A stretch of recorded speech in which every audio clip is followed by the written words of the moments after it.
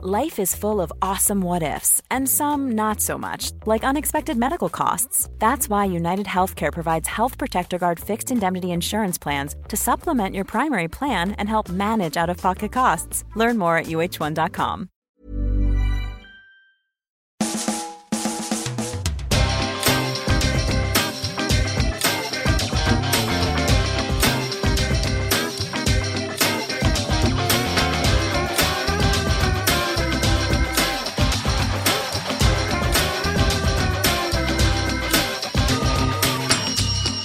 Hello and welcome to a brand new Arsblog Arscast right here on arsblog.com. How are you? Hope you're well. Hope you've enjoyed that international break. That was fun, wasn't it? Well, I mean, I guess it was if you were Danish or Australian or Swiss, not Irish or Northern Irish or from Honduras. And whoever else won in the playoffs, I'm sorry, I wasn't paying too much attention. But we're here now, and we're getting ready for a period of the season where there are no more interlulls. It's annoying, isn't it? You start the season, there's an interlull at the start of September. Then you get going again, there's an interlull in October. You get going again, an interlull in November. Well, that's it. There are no more interlulls until next year, maybe March, at some point when stuff gets going again for the World Cup. So between now and March, it's all Arsenal all the way. Sounds like a tagline for an Arsenal radio station. All Arsenal all the way.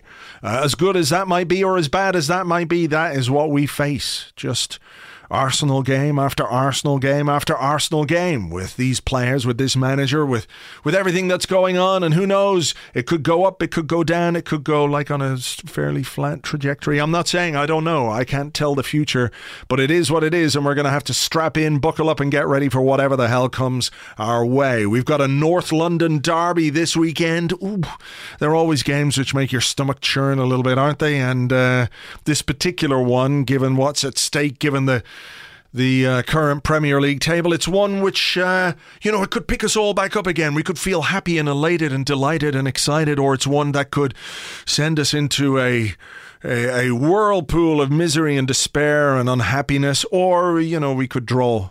And that would be just like, draw against Tottenham. That was like, well, at least we didn't lose. Yeah.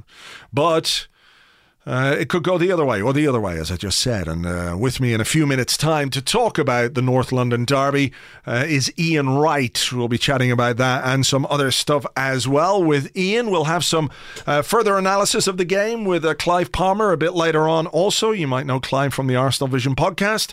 We'll be chatting a bit more about the game and what the manager might do in terms of his team. And as well as that, my voice is breaking. Isn't that lovely? After 449 episodes of the Arscast, my voice has finally broken. I'm going to sound like a big boy. Hello and welcome to a brand new Arsblog Arscast. Anyway, look, the other thing I wanted to tell you was that on this show we have got prizes to give away. Prizes galore. Well, we've got one prize, but we've got 5 of them. So that's prizes. And at what point does prizes become prizes galore? Is 2 prizes? I don't think that's prizes galore. 3, that's a few prizes, but anything over 3, I think, is a galore of prizes. So we have got a galore of prizes for you. We've got copies of Jens Lehmann's autobiography to give away. It's released this week. It's called Jens Lehmann, My Autobiography, The Madness is on the Pitch, which is a good name. In fairness, it kind of suits him, but I've got to give a shout out to Joe Poole on Twitter, who is at BB's blog, and he said, why, oh why, isn't the new Jens book called In Layman's Terms? I think it probably should have been. That is a wasted opportunity, and I think that's a fantastic punnery there from Joe. But it's not called that. It's called The Madness is on the Pitch, and we will have copies of that to give away, as well as some extracts, including this one, which I have to say, I read this and was like, this is amazing. I'm not saying it's good amazing. I'm just saying it is actually amazing.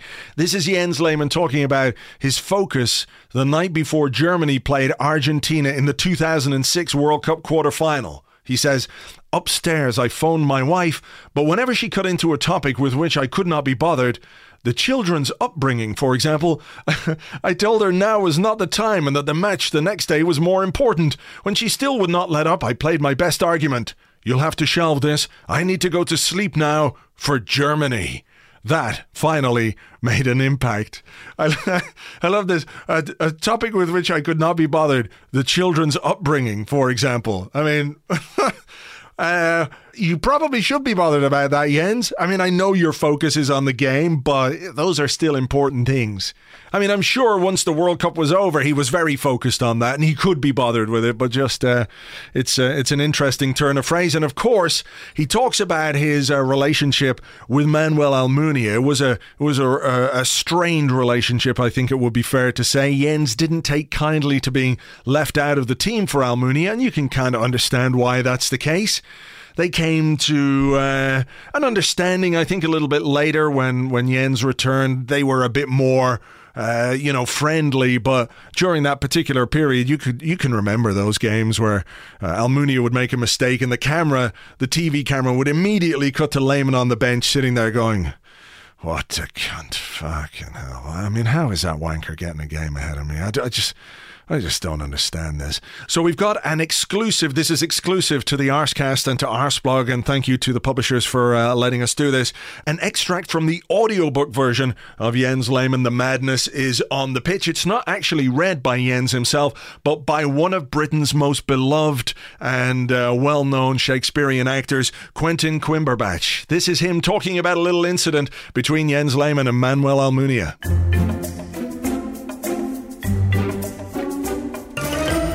Once, though, we did clash properly, ultimately due to a triviality in a training game. I moved towards a cross. Nicholas Bentner went up using his elbow and headed the ball into my goal. The assistant manager, however, indicated a free kick, prompting my friend Almunia to shout all the way across the pitch, "Hey, that was no free kick, that was a regular goal." When the match was over, I went up to him. "Listen, when something's happening at my end, you're not to yell at the back." That was when all his rage broke out of him. "What do you want, bastardo?" he said. "What are you saying?" I shot back. "Why are you insulting me?" "Shut the fuck up, bastardo," came the reply. At least now you're openly saying what you really think of me," I said. "This is your true character, insulting colleagues." By now, the other players and the boss had noticed our argument and tried to calm us down, having to positively restrain Almunia so that he would not smack me. I, of course, would have welcomed him losing control, since that would have meant getting rid of a rival. Unfortunately, he cooled down again.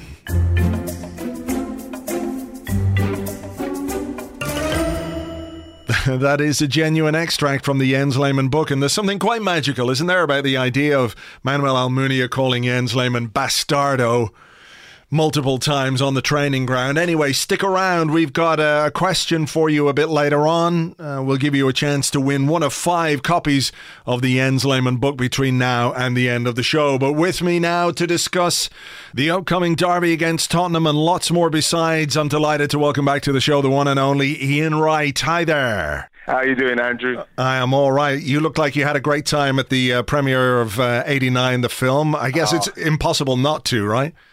It's just an amazing film. Dicko's done brilliantly. I've been in and around Dicko for the last 8 months, 9, 10 months. He's been trying to get it together. 7 of those was getting Michael Thomas involved, trying to get Mumbles involved was a nightmare. But Michael had such a great time, and when you watch it, I've got to say, I don't want to do any spoilers. But you're gonna bloody spoil that fucking show. But the fact is that when the way they do the goal, Andrew, and I remember exactly where I was in my living room drinking Foster's, like I say, it is absolutely magnificent. The ears stand up, and George Graham's just brilliant in it. I'm so pleased that he's getting some form of recognition somewhere along the line. Everybody seems to forget him, so I'm really pleased that he's getting that little recognition and how brilliant he was on that particular night. It's just a fantastic. You know what? In a time where there's not really too much to look forward to. It's you might you might as well look at the past. Is so amazing. That was amazing. Yeah, it was amazing. And, obviously, people have this idea, I think, that when, you're part of a team, you all kind of stay in touch and everybody sees each other all the time. Yeah. And that's not the case because people have busy lives. And, it is hard, as you say, to get everyone together. But, what was it like there to have George, Tony Adams, Steve Bold, Lee Dixon, Michael Thomas, all these guys in the one space again? I'm sure it doesn't happen that often. No, it doesn't. No, although me, Lee Dixon, Tony, and Dave Seaman are very, very regular. We see each other quite regularly. But like in respect of them, in respect to everybody else in the main, you don't see everybody as much. But when you get together, Andrew, it literally just reverts back to just taking the piss and doing what you used to do. Just talking about how much weight someone's put on or what they wear. It just turns into childish shit like we normally do. So it's just brilliant being around the guys, and what happens is that people always talk about when you are retired, Andrew, you miss the dressing room, you miss the banter, you miss being around the guys. I miss the guys all the time. I miss the guys so much. What was it like with George? Was there like, here's the headmaster again? Well, the thing about George is that, like Lee Dixon says, he was very strict, and he was a very strict headmaster. If we're talking about headmasters and how strict they are, he was unbelievably strict. But there was something in him where you could fight. But I remember my first game was Leicester away, and all the time I remember David Rocasworth. So he always used to tell me about how George was so frightening, and everybody was scared of George. And I remember at Leicester, we was playing, and he came in at half-time, Andrew. And this is my first time sitting with the guys, because I literally just signed. We got there, and this is the first time being in the dressing room with them.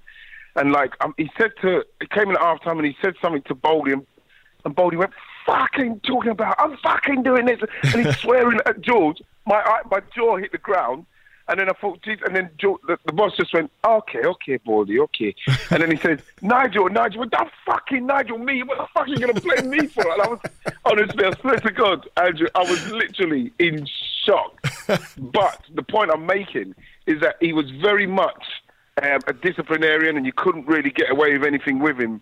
But there was still scope to be able to say what you wanted to say, but the respect to what the guys have got for George, you see it come out in that show. You know what I mean? He was somebody that you could easily hate and easily love. It was perfect, how a manager should be. Sure. I mean, I guess there is that thing, isn't there, that you can be a disciplinarian, but you can still treat people and talk to people like they're adults and not like their children. Exactly. Yeah. Exactly.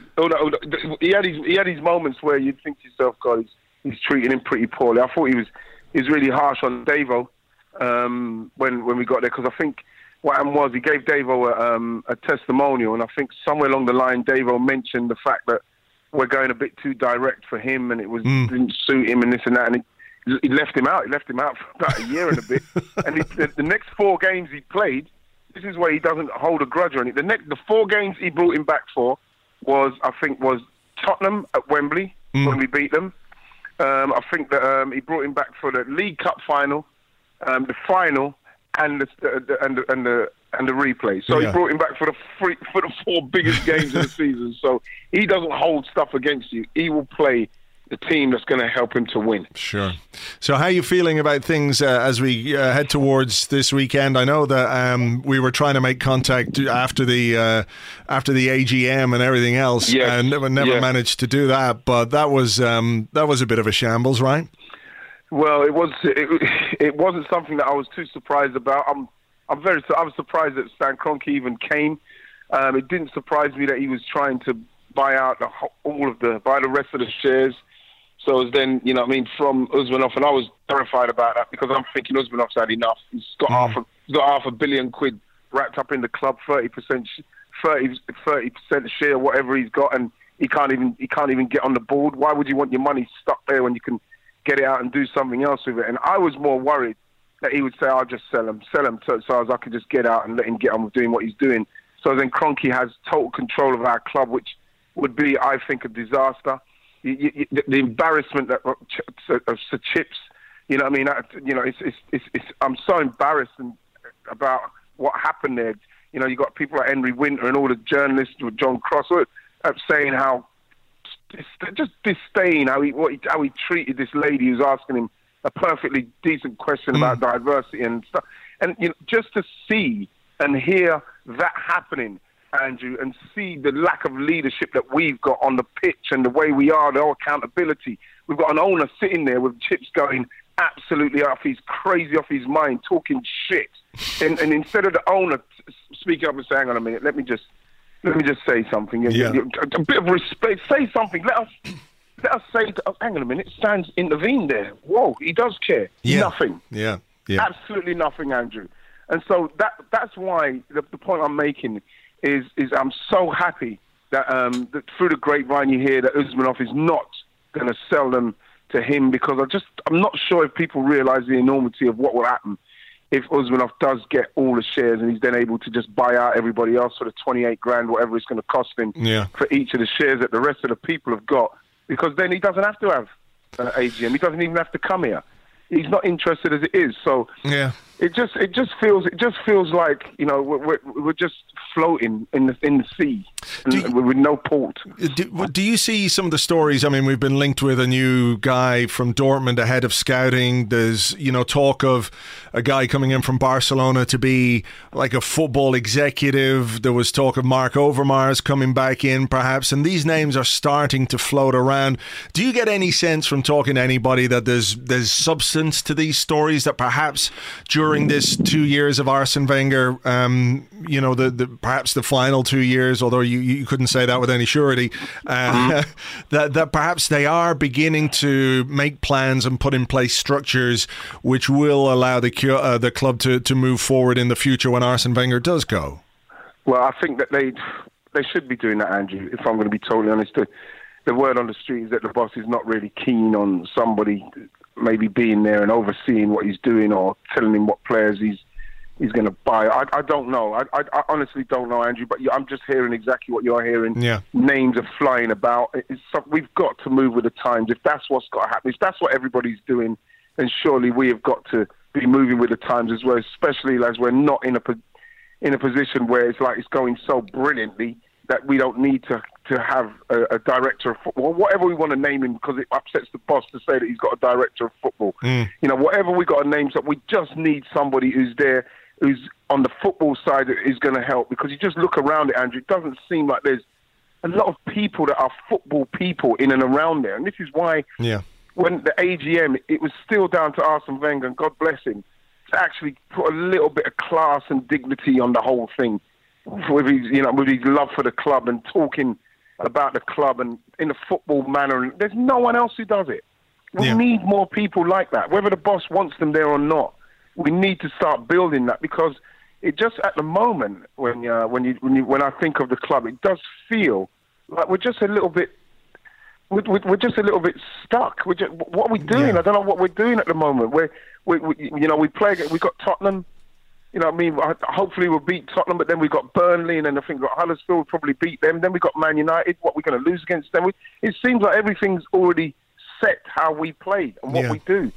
It's quite demoralising, for want of a better word, not knowing that, you know what? Yeah, we're going to beat Tottenham. Then we're going to beat these two teams, Burnley and Huddersfield, because we're meant to. Then we're going to beat Man United because we're going to start getting back up the league, and we're starting to challenge City. You know, I think the goal difference between us, 27 goals, I think, with 13. It's too much. Are we challenging? I don't even know if we're challenging. No. So it's very demoralising for the fans. I think the boss needs help. Something needs to happen, because you always feel, Andrew, like we're one game or one poor performance away from everybody just the shit's hitting the fan again. Sure, I agree with you. It's just. I don't know. It just makes me feel very anxious. Yeah, I agree with you. You know, I agree with you. Particularly going into this weekend, you know, a game against Tottenham. God. I'm so, Andrew. The thing is, Andrew, sorry to interrupt you. No, I get so fucking nervous with the Tottenham, with the North London derby as it is. Yeah. But going into it with Tottenham, with everything was, you know, it's almost like, you know, everything's so lovely and pretty and beautiful in their garden, and our garden is just full of fucking weeds and Chinese knotweed. Whatever it is, you know, it just feels like, fuck, why is everything so brilliant for you lot at the moment, where we Nothing's happening for us. They've got the new stadium. They've got a manager that everybody loves. They've got young players who are doing brilliantly. Everything's going well. You know what I mean? They seem to be progressing, and we seem to be fucking regressing at the minute. So it's just, I said in a column, I just want us to win this game, and I'll deal with everything else after that. Sure. But is this game then a chance to, if things are, so great in the Tottenham Garden and not so great in our garden, we win this game and we're just a point behind them. And it is perhaps a chance to reignite our season and to get some confidence and belief. I mean, you've played in plenty of North London derbies. I mean, do you think I remember the one last year, the one at home last year, it was so flat, the game. It was so tepid, the performance. I mean, do you think there's enough guys in that dressing room who know how big this game is, not just on its own merits, not just the fact that it's Tottenham, but this particular season and these particular circumstances? It could have such a positive effect, but if it goes the other way, it could be really damaging. Andrew, I think it's then down to it's down to people like Jack, Aaron Ramsey, people like that who know now, because Shelney's he's ingrained in it. Bellerin's been there long enough; he's ingrained.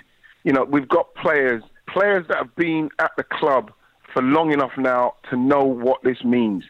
It's a whole different time to when we played, and I'm not going to try and compare how we were in the dressing room to how these guys are, because when you're talking about someone like Tony Adams, he was frightening to look at. Derby Day, 5-10 minutes before you went out. Merson, Rocastle, Thomas, Davis, all those people who came up through the ranks playing against Tottenham, hating Tottenham, knowing what it means to the fans not to lose to Tottenham. And I keep telling people, when I signed for Arsenal, me and Davies was in his house till 4 a.m, Andrew. All we was talking about was how important it is not to lose against Tottenham. We do not lose against Tottenham. Now, you say, what will this do? Andrew, the fact is, yes, we'll be a point behind. But when you look at us in the grand scheme of things, we seem like we're way behind everybody. Yes, we'll be a point behind. And yes, I feel we'll beat Burnley, and yes, we'll beat Huddersfield. But now I don't. What will happen when we come up against the Manchester United? Are we going to do what we do? We'll beat Tottenham. Who knows? Are we even going to beat Burnley, who are going to cause us problems like they did last year? We got a fortunate win up there. Huddersfield, who beat Man United up there. I know he's soon going to be at the Emirates, but they're going to love coming to the Emirates. It's not going to be It's not going to be an easy game. And then you've got Man United with Mourinho and the Wenger stuff.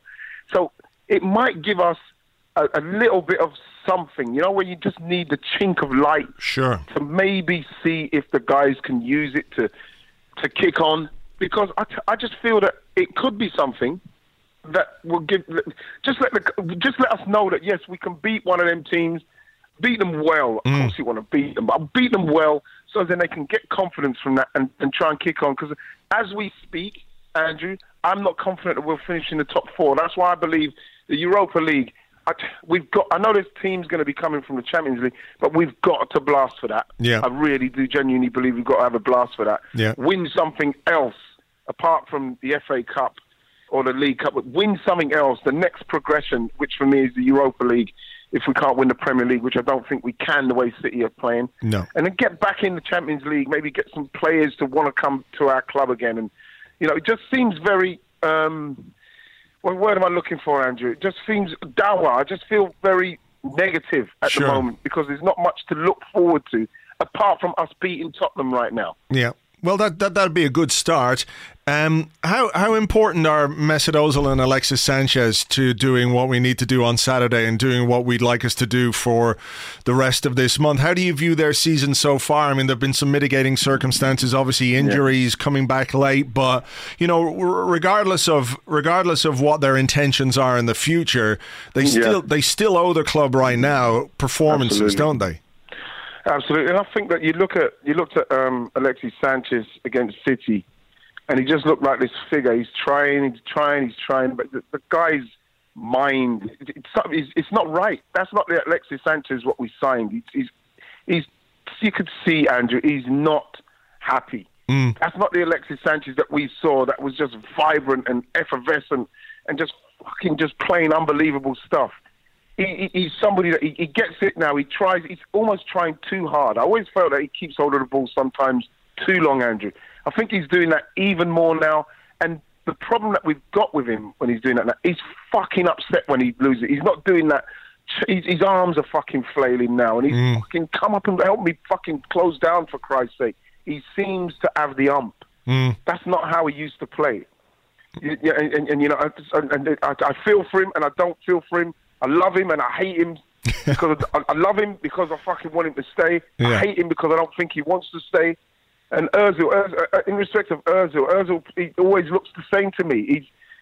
When you look at the way he played against City, you know what I mean? The way he played for Germany the other day against England, it was like he's a Rolls Royce. The geezer's a Rolls Royce, Andrew. Yeah. You watched him against France. It's just, are we not playing him right? Is it Arsene Wenger? Is he not playing him right or something to not get the best out of him?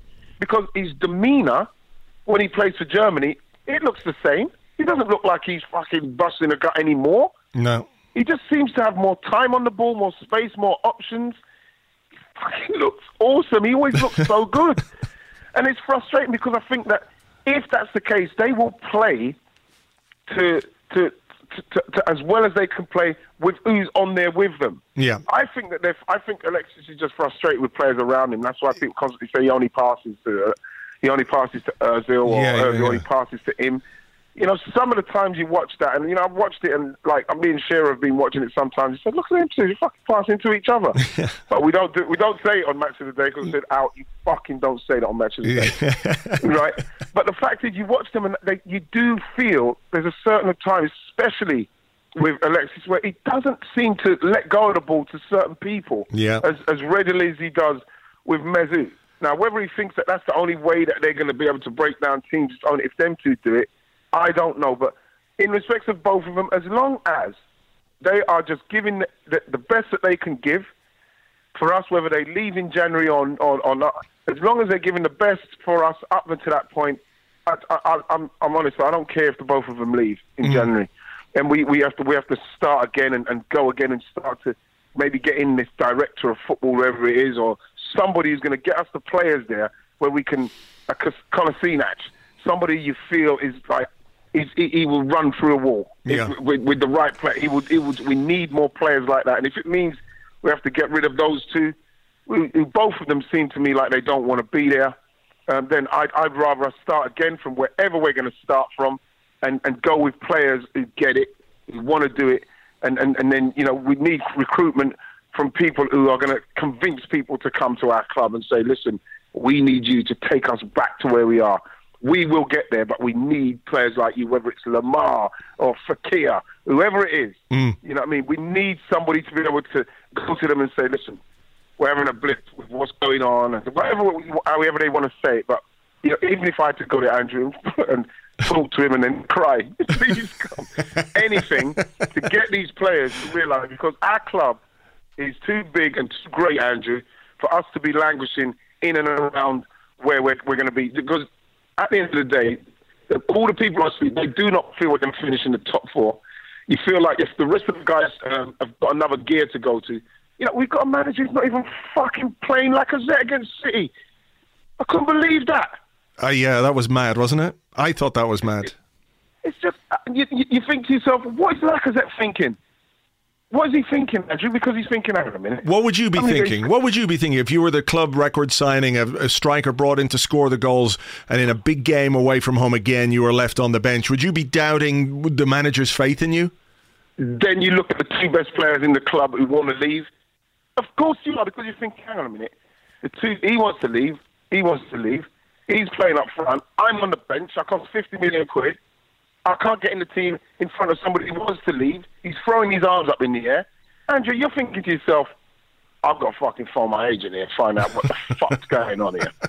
If Lacazette's not thinking, if he's not thinking that, I pray to God he's not thinking that, but if he's not thinking that, or if somebody at Nice not telling him that, Andrew, I'd be very surprised. Well, his agent did come out after the game, after the City game, and said, look, it's normal, we understand, of course he'd like to play, but, you know, after 11 league games, you've got the agent coming out and having to deal with those kind of stories. I think that says something about the situation, doesn't it? Well, Andrew, it just doesn't make sense. You know, especially when you've got somebody who came on. You saw what he done when he came on. Half a chance. Yeah. We're not going to have a lot of ball against City. Half a chance. You need somebody who's going to take it. It's exactly what he done. He took half a chance. You know, it's a perfect opportunity. The way Alexis Sanchez played, he's done a couple of nice things. If you want to make a point, you play Lacazette. Play somebody else who wants to play and show. Well, I don't care. I'll just run. I'm not as good as you. I'm going to fucking run my bollocks off and work my ass off for the team, and then get people like Lacazette to score like he did. Then all of a sudden you've got somebody who says, "Listen, at least the boss knows. At least I know that the boss will pick me." You know what I mean? He's not going to take the shit what he's giving him at the moment and still play him. Yeah. Watching him flailing his arms and stuff like that. If I'm Lacazette, you have to be thinking, what the hell's going on here? Yeah. Well, look. Hopefully he gets the nod on Saturday. I just can't envisage any situation where he wouldn't, apart from another mad selection decision. But look, if he doesn't play on Saturday, then everything that comes towards the boss, he has to take. Yeah. If he doesn't start in this particular game, I can't understand then what's going on. I saw Lacazette, Ozil, and Sanchez against Everton, and yes, Everton are poor at the minute, but there was something. Yeah. I saw something. Something happened. You know, so why isn't he starting? That's the best he could start. Yeah. If you ask me, that's the best he could start, Andrew. If he doesn't start it, I honestly don't know what the boss is doing. All right. Well, look, we'll keep fingers crossed for that. Just very quickly before we let you go, and you're part of a new campaign for Cartoon Network, an anti-bullying campaign. Give us some info on that. Well, what it is, and I was very, very privileged to be asked to be the front of it. I've been involved with it for a couple of years now. Cartoon Network is Be a Buddy, Not a Bully. It's about kids and bullying and not suffering in silence. You know, we've got child lines involved. What we want, Andrew, is we want people to understand that it's never okay to bully. You never know. The people who are bullying themselves, they've got problems themselves. Even they can phone Childline with their own problems. But what we want people to understand is that there is people to talk to. You must speak to somebody. You can't suffer in silence. Just let people know what's going on. Because that's what happens, Andrew. When people start withdrawing, going in their room, and all of a sudden they get themselves on social media, then it all starts again, and that's even more silence because no one knows what's going on. You need those kids to be able to speak to somebody, teacher, mum, dad, brother, tell somebody what's going on. Is there a website people can look at? Yes, it's cartoonnetwork.co.uk. Be a buddy, not a bully. All right, good stuff. And let's keep everything crossed for Saturday and for the rest of this month. We're going to beat them, man. Andrew, we're going to beat them because it's very difficult for me to think of us losing to Tottenham. So I just look here and think, we will beat Tottenham. And Mauricio Pochettino's never beaten us there. So I'm just going off of the back of that. As sad as that might be. All right. Well, I'm taking some comfort from that. And the fact that a couple of people I know are placing money on Tottenham and they're generally bad bettors. So there's the two things that might make us happy. Ian, thanks as ever. I really appreciate it. Pleasure, Andrew. I'll speak to you soon. Ian Wright, ladies and gentlemen, I think you can feel the passion for the North London Derby in that conversation. So let's hope our players can rise to the occasion on Saturday. Tomorrow, when we face that lot at home, a win would be just the ticket, I think you would say. Stand by for your chance to win a copy of Jens Lehmann's book right after this. Amazing Paris. Amazing Paris. Amazing Paris. Magic. Amazing Paris. Amazing Paris. Amazing Paris. What a magic. Eiffel Tower. This is amazing Paris. Eiffel Tower. What a magic. Jewelry isn't a gift you give just once. It's a way to remind your loved one of a beautiful moment every time they see it. Blue Nile can help you find the gift that says how you feel and says it beautifully, with expert guidance and a wide assortment of jewelry of the highest quality at the best price. Go to BlueNile.com and experience the convenience of shopping Blue Nile, the original online jeweler since 1999. That's BlueNile.com to find the perfect jewelry gift for any occasion. BlueNile.com. Hey there, it's Michelle Norris. I'm host of a podcast called Your Mama's Kitchen. When I travel, I'm usually looking for a way to find a taste of home when I'm not at home. And one of the things I love to do when I am at home is entertain. And Airbnb allows me to do that. When I was in California recently, I rented a house that had a great kitchen. And when we were sitting around the table, we were all thinking, we're in someone else's house. Someone could be in all of our homes as well. If you have a home, but you're not always at home, you have an Airbnb. Your home might be worth more than you think. Find out how much at airbnb.com/host. What a magic indeed. Right, your chance to win a copy of Jens Lehmann's book. It is called Jens Lehmann, My Autobiography. The Madness is on the Pitch. It's published by De Coubertin Books, or De Coubertin, I'm not sure. But they're the publishers. They've very kindly given us 5 copies of the book to give away. And the question is quite simple, right? We signed Jens Lehmann from Borussia Dortmund.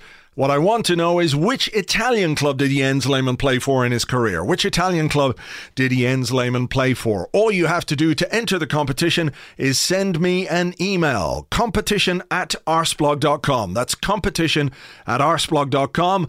Give me your name, give me your address, and give me the answer, the correct answer, of course. Put Jens Lehmann competition in the subject line, and that will make it easier for me to find your emails.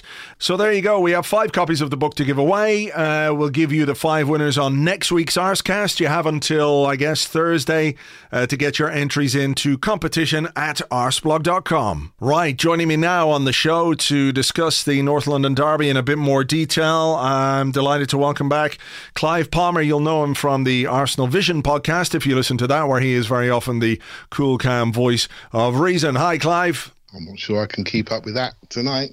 I'm sure I'll be that cool. I'll give it a go. All right. Okay. Well, look, I'm not going to wind you up or anything. But we're going into a North London derby off the back of a disappointing result against Manchester City. Has there been time maybe for the manager to take stock over the course of the international break to think about how he approached the game against City and how he's going to approach this one tomorrow or on Saturday? City was a strange one, wasn't it? I thought we didn't quite... that was a classic handbrake Arsenal. We didn't quite get smashed. We didn't quite go for it. We could look at the statistics afterwards and think, well, we weren't too far away. But in reality, despite the refereeing decisions, we all know there's a gap there. There's a gap on quality, and there's a gap in our expectations now, which is probably even more harder for us to manage, right? So yeah, it's one of those games when actually the international break, normally when we lose pre-international break, it's sort of quite traumatising. But this one is almost, that one's out of the way. Does it really count? Let's focus on the next one, and the next one we know all about. The bone of contention on one of the last Arsenal Vision podcasts was the team selection at Manchester City and the fact that he didn't play Alexandre Lacazette, which I found an odd decision. I know there were people who could try and rationalise it, and I could see that point of view, but just from a very basic point of view, when you go into a game against a big team, you want your best striker on the pitch, and he is our best striker. Now, at his press conference this week, Wenger said there's no issue. I completely trust Alexandre Lacazette, but I do wonder about that a little bit. How did you, just to go back over that one, how did you view the decision at City, and do you see any situation for this weekend's game where he won't start him? I think he has to start him this week. But funny enough, I did sort of guess that he might not start him at City, and purely because he's a low-touch player. He doesn't have much to do to build up, although I think he's quite a good sort of defensive player from up front. I'm not sure if Wenger quite trusted him, and maybe there's a bigger point here. Maybe he felt it was easier to drop Lacazette than it was to drop Ozil Sanchez. So we're back to the pre-Liverpool issues where we have a team to pick, and we're not picking on what we're seeing. We're picking on all the intangibles surrounding the players, the contracts, lack of confrontation from the manager, and all these things are debatable points. Because in truth, Andrew, we just don't quite trust him in the same way as we used to. If this was 15 years ago and he was introducing a forward from France into our team and he was playing in 50, 60 minutes, but we were winning trophies, we'd all say, what a great guy this is. He's so far ahead of his time. Yeah. The thing is now we've got a bigger sample size of disappointment. We can look at things with far more information, and we can say, well, actually, there's a trend going on here where we are not actually improving players. And I've got a big thing going on in my mind at the moment where I feel that for Arsenal to be attractive, we have to ensure that people trust their careers to us. And I think Lacazette's a big part of our future, a big part of our recruitment strategy going forward. And we really need to make him feel good rather than some of the players we're trying to make feel good who have not committed to us on contracts. How do you view what Wenger is doing, or how he's changed over the last couple of years? Because for a long time there was a criticism that he didn't, let's say, tailor his tactics to the opposition. There was criticism that he was maybe a one-note manager, in the sense that he only had one way of playing, that when he went to the big teams away from home, the only thought in his mind was to go for it. And sometimes it worked and sometimes it didn't. Sometimes it didn't work very, very spectacularly. And he's changed a bit over the last couple of years, where he has picked teams. You think of the one at Chelsea, for example, with Iwobi in the side, a bit of a surprise. And it has worked from time to time, but personally I feel it doesn't, like, he's not necessarily convinced by the things that, you know, he's trying to do. I still have an issue with the back three. I don't think he really believes in it. And it has an effect. I think there was that in the Manchester City game as well, where it was a cautious approach, and I'm not sure that he can really do caution as well as he would like to do it, or as well as people would want him to do it. So on the one hand, you have, okay, well, he has at least changed his approach a little bit, but I don't know that it's been any more or less effective. I think he's trying to manage a drop-off in quality, to be honest. He's the back three for me is a formation that really suits this group. But when I ask myself why does it suit this group? Well, we've got centre-halves that are not quite dominant enough in the two, so a three helps them. We've got full-backs or wing-backs that are not really good at recovering, but they're great energy up and down, so the back three suits them. We've got two centre midfielders who are a bit immobile. One is very ambitious going forward, and one is not very athletic defensively. So a back three behind them gives them a sense of comfort, so it suits them. We've got two sort of number 10s that are very talented, that are a bit hard to sort of manage. So you put them within this structure and it sort of suits them. And we got a single centre forward, and we can debate that centre forward, but we all know who the best one is.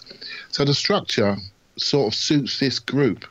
When really modern football is moving more towards a 4-3-3 shape, where you have, you know, a back four, three in centre midfield to control their area, and three forwards, you know, wide forwards, similar to what Man City tried to do, and what PSG do, what Barcelona do. And that's where we need to evolve to. So he's using his formation to get us to a next place. But then I ask myself, why are we in this place? And it is down to the quality of player that we have, the quality of players, or our purchases. We haven't quite hit the mark, right? So I feel that Wenger's always been a manager based on flow, passing patterns and pace of pass, and quality in the last third. We have some quality players. We don't quite have the midfield quality to enable that flow to be sustainable on a regular basis. And that's our big issue, really, Andrew. Right. I mean, but do you feel like, I mean, I certainly don't feel like the back three was a way of transitioning to a new formation. I feel like the back three was simply because he had to do something to change the mindset of the team when it was in that terrible rut last season, and you know, it worked, but it hasn't made us any more defensively secure. I do see what you're saying about centre halves, and perhaps we don't have the two centre halves we would like to have, but you know, I've been banging on about this for a while. I feel like midfield is our big problem.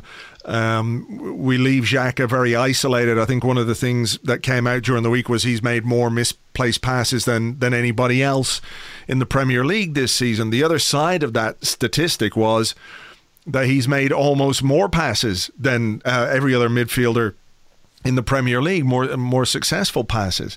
So we have this like weird thing where he's isolated. The back three is like not any more defensively solid than it should be.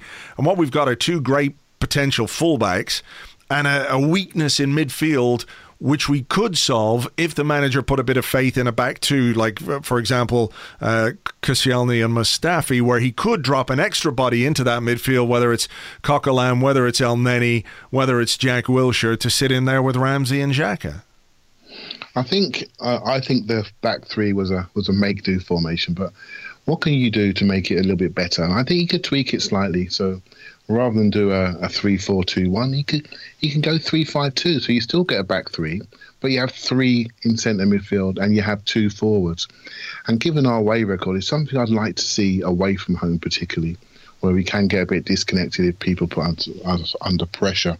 So the argument about three in midfield, we can fix that in a 3-5-2, but really you are saying the emphasis is moving forward to being up front as well. So you don't get an isolated centre forward and you don't get the distances in centre midfield that we consistently see just because of the styles of the players that we have. We have Ramsey, who's very athletic, very forceful at pushing forward, and that's what he really wants to do. When there's a fraction of a second to break forward, he's taking that shot. He's gambling.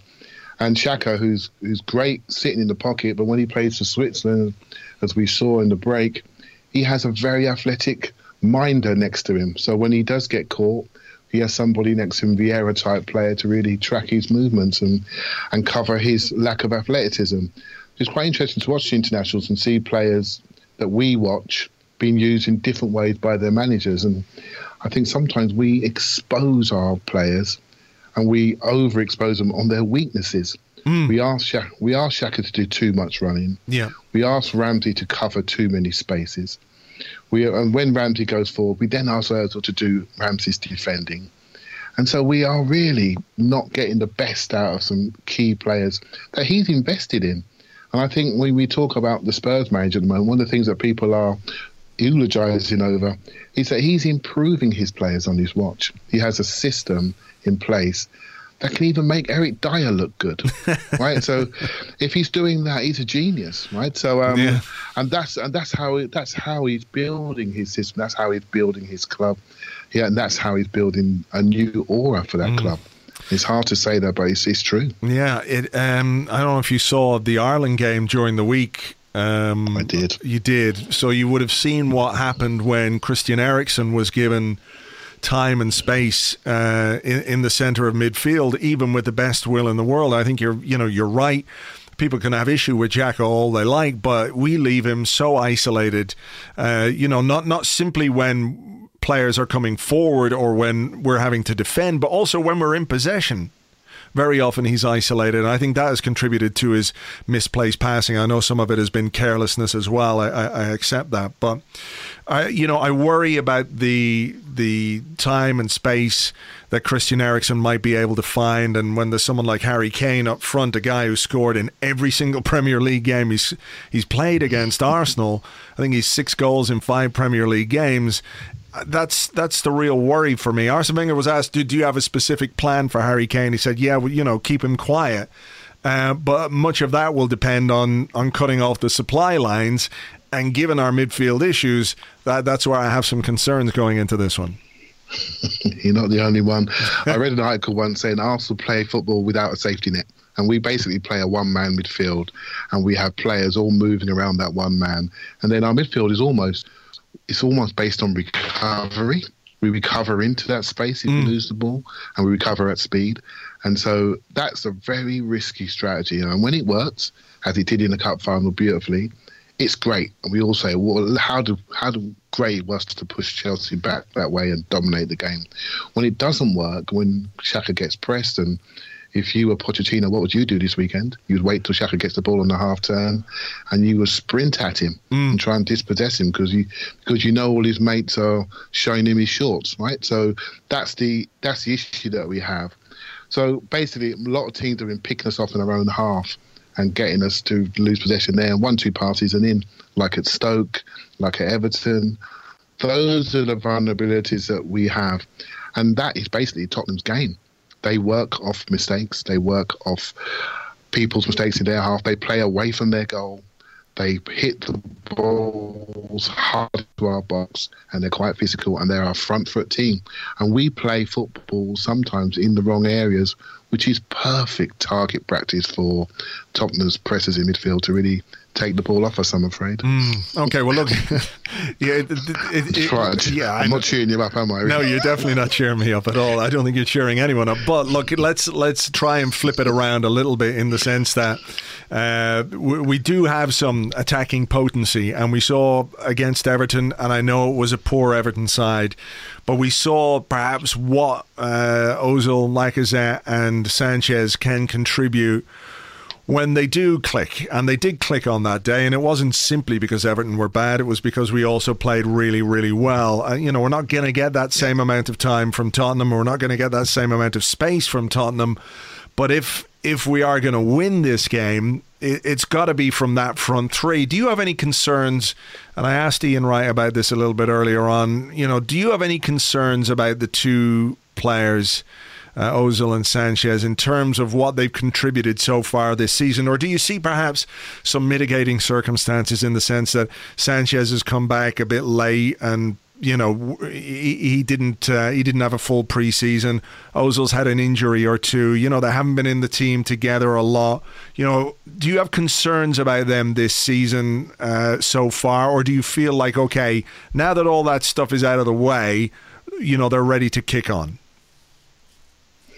I don't see them ready to kick on. I see two players that are really thinking about their own contractual situation and thinking about Ozil for the World Cup. I see him modelling the Germany kit the other day, so that tells where his mind is. And can I get to World Cup in one piece?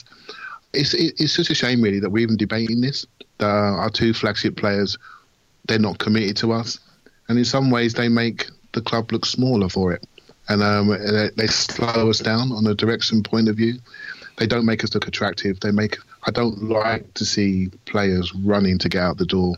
I always say I want to see players crying to leave Arsenal. So that tells me there's something wrong there. And then what it does, it puts debate in selection. And everything is wrapped up this weekend in things that we're not sure about. We're not sure what Alexis Sanchez is going to show up. We're not sure what Ozil's going to show up. We're not sure if Wenger's going to play both of them. We have our record signing. We're not sure if he's going to play him. We got other players like Jack Wilshere and Iwobi that are pushing close. We're not sure if he quite trusts them. And so it's a very unsure situation. And none of it screams, I know what you're doing. I can see something growing here. I can see forward progress. And as a fan myself, I don't demand that we win every game. The only thing I really hope for is I can see some form of progression year on year.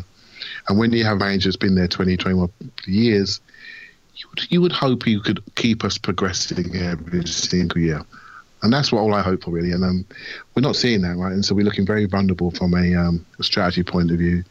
Even though there are some rumblings around some changes in the club, we're still not convinced of some of the changes that we're seeing. We're just sitting here waiting for them. All right, well, look, Clive, we'll keep fingers crossed that perhaps the worst-case scenario that we're considering here doesn't come to pass, and that maybe we can get it together. We can see something from this team, and maybe it could be the game that could kick them on this season. Yeah, I actually think we're going to win. You do? I actually think we're going to win. Okay. Yeah, I do think we're going to win. I think at home we're a different proposition than we are away. And I think we have to win. I think we have to show something. And I do think, I look at the Tottenham team, and for all the aura around the press and all the good things that are happening to the club at the moment, I look at the names on the team sheet. They're going to play a young Harry Winks in centre midfield. I want to see what he does. Dembele hasn't played many games this season. I want to see what he does. They've lost their best defender in the back three. I want to see what Dyer does in the back three with Sanchez. It's his first North London derby. Aurier could be his first North London derby. So there's a lot there that's not quite sure, right? So it all depends on the efficiency of their forwards, which they have got a very efficient forward.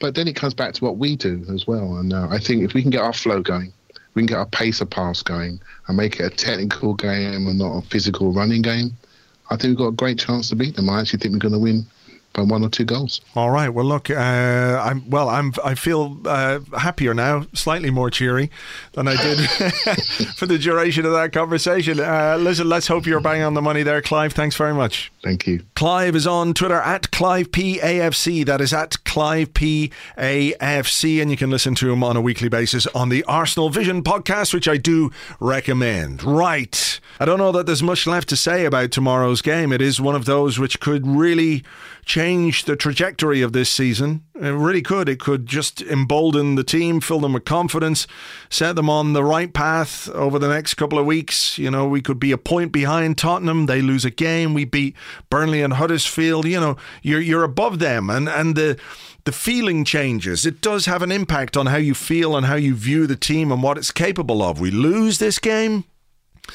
and, you know, it just adds to the worries that many of us have already. So I'm keeping fingers crossed that that is not the case.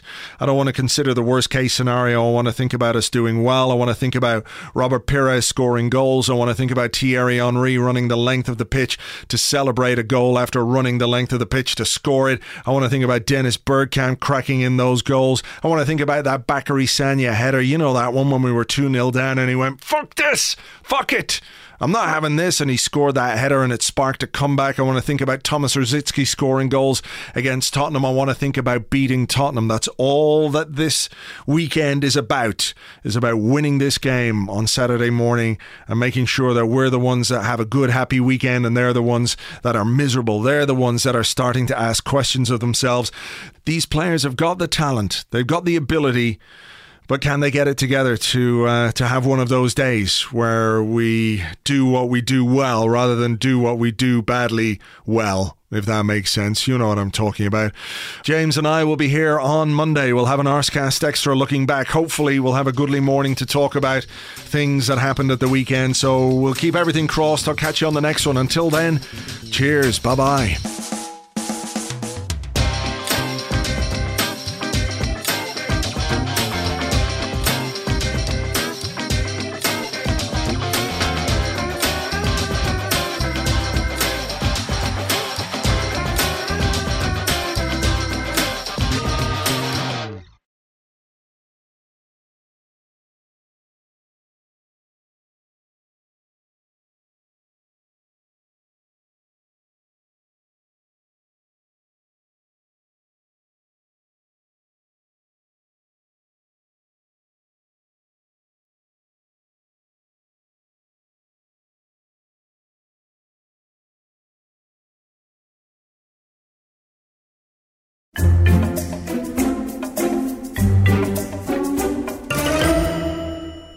Everybody remembers the Battle of Old Trafford, that famous game when Patrick Vieira got sent off and Ruud van Nistelrooy missed a very late penalty.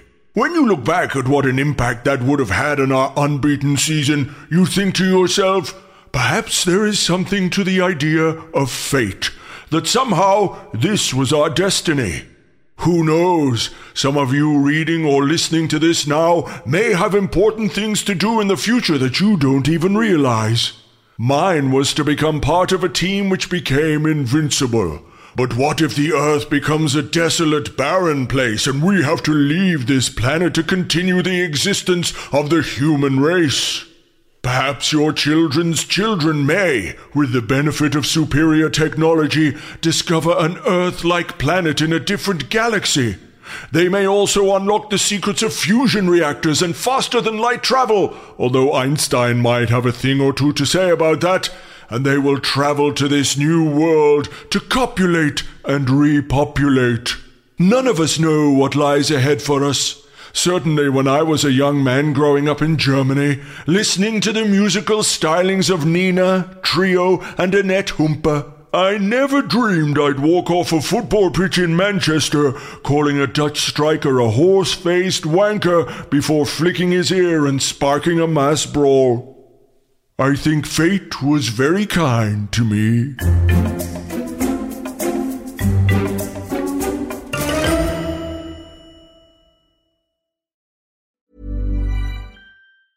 Mom deserves the best, and there's no better place to shop for Mother's Day than Whole Foods Market. They're your destination for unbeatable savings, from premium gifts to show-stopping flowers and irresistible desserts. Start by saving 33% with Prime on all body care and candles. Then get a 15-stem bunch of tulips for just $9.99 each with Prime. Round out Mom's menu with festive rosé, irresistible berry chantilly cake, and more special treats. Come celebrate Mother's Day at Whole Foods Market.